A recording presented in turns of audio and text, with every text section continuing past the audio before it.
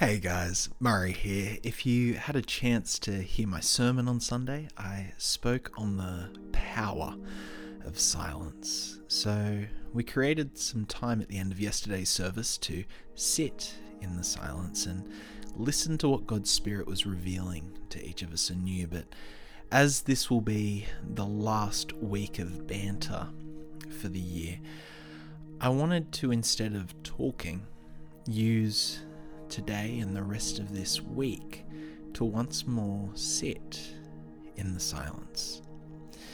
It wasn't until Zechariah sat in the silence that he was able to create enough room to hear God's voice.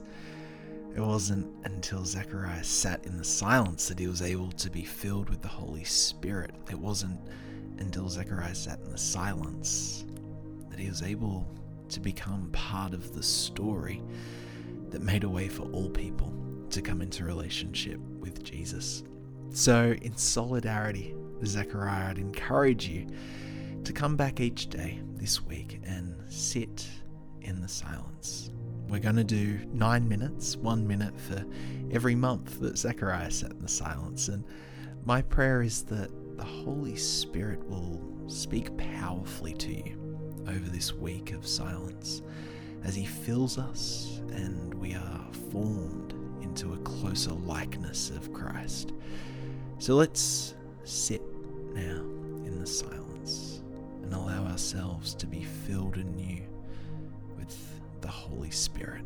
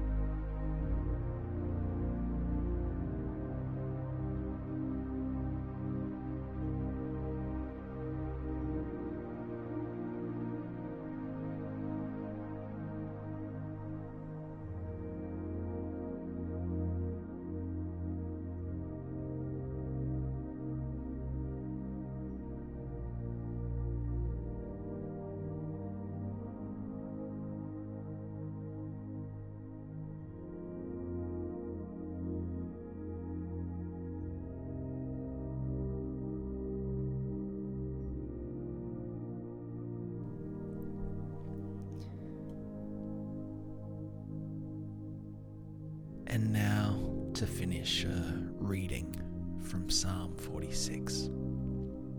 God is our refuge and strength, an ever-present help in trouble.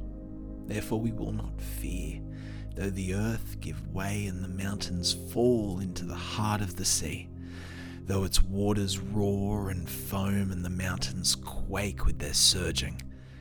There is a river whose streams make glad the city of God, the holy place where the Most High dwells. God is with her. She will not fall. God will help her at break of day. Nations are in uproar, kingdoms fall. He lifts his voice, the earth melts. The Lord Almighty is with us.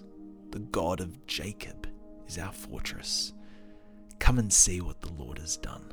The desolations he has brought on the earth. He makes wars cease to the ends of the earth. He breaks the bow and shatters the spear. He burns the shields with fire. He says, "Be still and know that I am God. I will be exalted among the nations. I will be exalted in the earth. The Lord Almighty is with us. The God of Jacob is our fortress."